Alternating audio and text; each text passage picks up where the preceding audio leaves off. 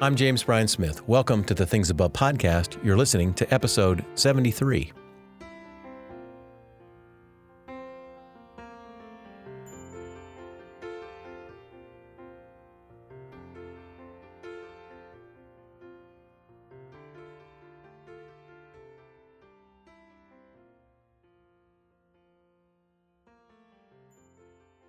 If you missed the pilot episode or this is your first time listening, this is a podcast for what we call mind discipleship. It's a podcast for those who want to set their minds on things above. And that's where the name of the podcast comes from, Colossians 3, verse 2, where Paul says, set your minds on things above. Because setting our mind on good thoughts and on uplifting, encouraging, life-giving, true, biblically based thoughts from above isn't easy. And that's frankly why I started this podcast. I'm doing it for myself. And hopefully it's a benefit to you as well. To provide for you in each episode a thought from above that we can put our minds on for a while, that might just, in fact, give our hearts some encouragement and maybe even put a smile on our face and give us some hope. Today's thought from above is this: it is a season of lament. In this episode, I want to talk about grammar. Now, that's not the most exciting topic, is there? I mean, grammar, really, isn't that the subject that we wanted to avoid in school? Well, here's the thing. Grammar is actually really important, and we use it all the time. You may think you don't know grammar, but you know grammar actually just by virtue of having learned how to speak, because proper grammar is what we learn when we're trying to figure out how to communicate. In fact, the definition of grammar is this: it's a coherent structure that allows us to communicate effectively. I'll say that again. It's a coherent structure that allows us to communicate effectively. And so we learn grammar in the same way that we're learning words and putting together sentences, but we learn how to put them together in such a way that we can communicate well with other people. Grammar is, for example, how we know that Yoda talks funny. Because Yoda says, the greatest teacher failure is. And you go, wait, what? The greatest teacher failure is? He didn't say that right. Well, he should have said, failure is the greatest teacher. But he flips it around. He changes subject and objective and verb and all that sort of thing. But in the end, we can still figure it out. It's just a little harder, right? When Yoda does it, it's kind of cool, but it's a little more difficult. Grammar actually matters because it helps us to learn how to communicate. And that's, I think, really important, because if we're going to communicate well, we need to have some sense of what grammar is.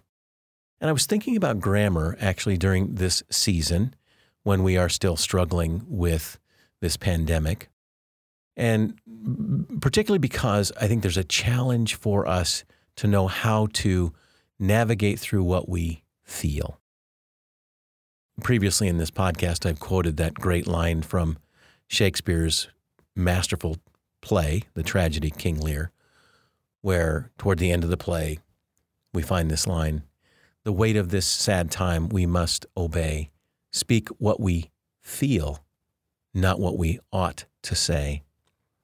I know for me personally, that's been a challenge through this season, is having so many feelings and not knowing how to navigate them or how to communicate them.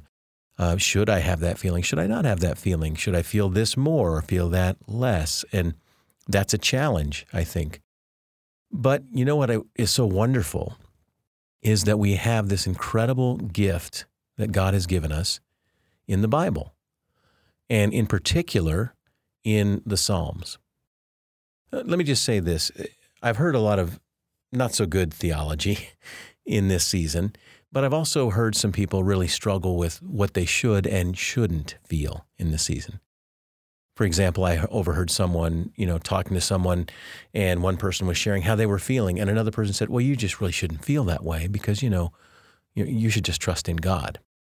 And I understood what the person was saying when they said that.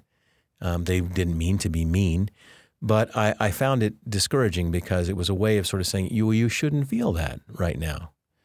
And I think we need to be careful in this season and say, let's Let's obey this sad time and speak what we feel, not what we ought to say.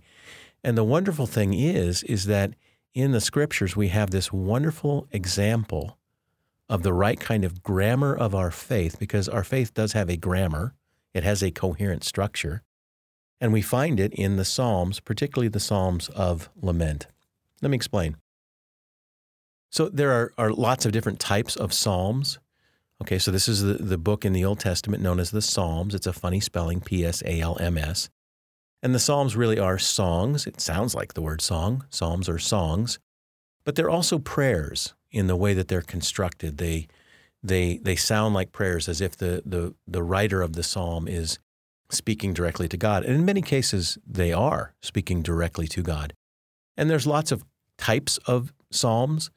The three main types of psalms are praise, psalms that just give thanks. They're praising God for, you're a great God and you are wonderful. You're so majestic and powerful. And then there are psalms of thanksgiving. That's another dominant type of psalm where the psalmist is reciting all the great things God has done, and they're giving thanks for that.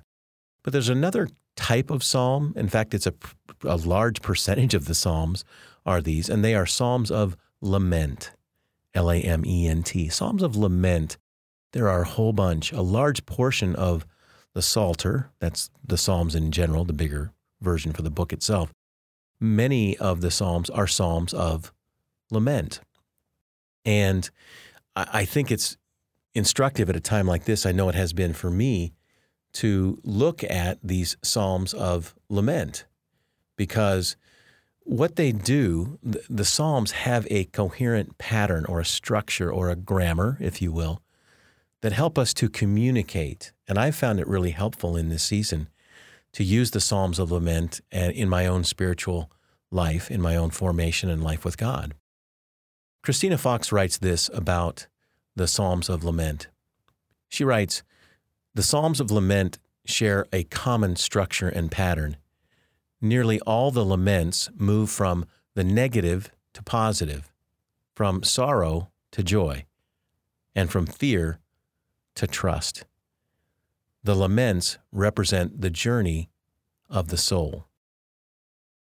What I love about the Psalms and how I use them in my own personal life is that they are prayers. So I'll take a psalm, and for a whole week, I'll live into that. I'll pray it every day to where that psalm actually becomes my prayer. It's actually speaking for me, and it's shaping and forming me in the process of doing that. And one of the things that I appreciate about the Psalms of Lament is that, by and large, most of these psalms have a pattern in that there are three parts to the Psalms of Lament. So the first part of most of the lament psalms begin with a crying out to God. And they don't clean it up. They don't try to make it nice. They just say, "God, where are you?" Or "How long, will I continue to suffer?" And then second, they move into this kind of petition. They're asking God for help. They're begging for relief, where the psalmist is saying, "Lord, come and help us. Help me now in the midst of this." And then third, they end with responding with trust and praise. And what's unique about this too is that it's always within the context of remembering what God has done in the past. So let me illustrate what I mean by these kinds of Psalms of Lament using Psalm 13. Psalm 13 is a short psalm. It's only 6 verses. But within this psalm, you see all of these three parts. So let me just listen now to Psalm 13. "How long, O Lord, will you forget me forever? How long will you hide your face from me? How long must I bear pain in my soul and have sorrow in my heart all day long? How long shall my enemy be exalted over me? Consider and answer me, O Lord my God. Give light to my eyes, or I will sleep the sleep of death. And my enemy will say, I have prevailed. My foes will rejoice because I am shaken. But I trusted in your steadfast love. My heart shall rejoice in your salvation. I will sing to the Lord, because he has dealt bountifully with me. You can see within this psalm these three parts, right? It begins with this crying out to God, saying, "How long, O Lord, will you forget me forever? How long will you hide your face from me?" And then asking God for help, right? "Lord, answer me, come to me, give light to my eyes." But then it ends with responding with trust and praise, where the psalmist says, "But I've trusted in your steadfast love. My heart shall rejoice in your salvation. I'll sing to the Lord because he's dealt bountifully with me." Do you hear that? I will sing to the Lord because why? Because he has dealt bountifully with me. In other words, the God who has been faithful to me in the past, I will have confidence that he will be faithful to me in the future. A few weeks back on an episode with Dr. Bill Gaultiere, I asked him to talk about these Psalms of Lament, and Bill said something on the podcast, and I went back and listened, and I actually wrote down something he said that really stuck with me. And this is what Bill said on the podcast. He said, "The Psalms of Lament articulate the range of human emotions. They help us to accept them, and they help us to pray that emotion in a way that integrates faith and trust." Now, I listened back to the podcast, I played it back and I listened, I had to stop it. I thought, wow, that's a big, important statement. The Psalms of Lament first, articulate the range of human emotions. That's what they do. They help us to express what we're feeling. I don't have words for this. But then the Psalm of Lament says, here's it is, right? How long, O Lord? And isn't that what many of us are feeling in this season? Like, how long? How long will life continue to be the way it is? How long will people suffer? How long will loved ones, people that we know, suffer and struggle, whether it's health or loss of employment or all? How long, Lord? I mean, it says it for us. And it helps us to accept them, to say, look, this isn't wrong to feel this way. And then they help us to pray that emotion, to take the emotion and not bottle it up, but let it out in prayer in a way that, as Bill said, integrates faith and trust. Because in the end, you have that sense where the psalmist is saying, you know what, but I'm going to praise you. I'm going to nevertheless trust in you and in your goodness because you have been good to me in the past. And I'm confident that that same God who's been with me and blessed me, all the things that I've needed, you've done that before. I'm confident that you'll do it again. And that's why in this season, I would encourage you to pray the Psalms of Lament and even memorize them, like Psalm 13 that I just looked at. It's only 6 verses. And when you memorize a passage, you can then pray it like it's going to come out of you because you've memorized it. And you can, day or night, just sort of live into that and let it become your prayer. Because as Bill's saying, it articulates, this is how I'm feeling, this sort of how long, right? Crying out to God, and then ask for help because that's what we want to do. And God wants us to reach out and say, this is genuinely how I'm feeling. And this is what I'm asking for. I'm asking that you be with me, that you somehow come to our aid, to our rescue. And then to respond ultimately with confidence and trust and say, you know what, God, in the midst of it though, I'm still going to believe in you in this time of trial, in this dark night of the soul that we are living through. I'm still going to find a way to believe that you're good. This is a difficult, challenging season on so many levels. It's painful, obviously, in terms of people's health. People who have gone on to glory have graduated to glory sooner than they should have. And that's because of this virus. And it's so heartbreaking to hear the news, and especially when we know someone. I actually know someone who's on a ventilator right now and is struggling. And, when it's a real person that you feel this at a very deep level. And then, as I mentioned, on the financial level, so many people filing for unemployment and bankruptcy and struggling in this season just to get by and wonder, how will I, survive this financially? And then mentally, we know the toll that this is taking on us and the sadness, the depression, the anxiety. I was just visiting with my family the other night that I in my own life can feel this kind of anxiety fatigue that it's like, wow. And when you carry this and it's constant, it is very tiring, and it's a painful season for all of us. No question about that.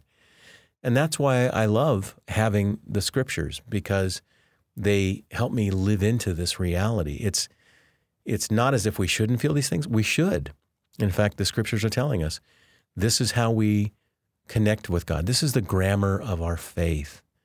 This is a structure, a coherent structure that helps us to communicate.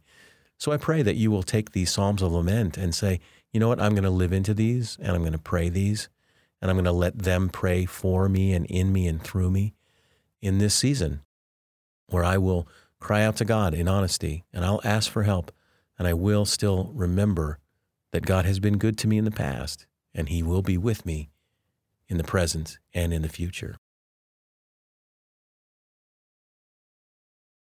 I hope you'll join me next week for episode 74. Until then, you can find me on Twitter and Facebook at James Bryan Smith, and you can learn more about this podcast at apprenticeinstitute.org. If you enjoyed this episode, please share it with a friend, and you can also subscribe, which means you're going to get them automatically each week. My hope, as always, is that one day if you're asked, what's on your mind? Your answer will be things above.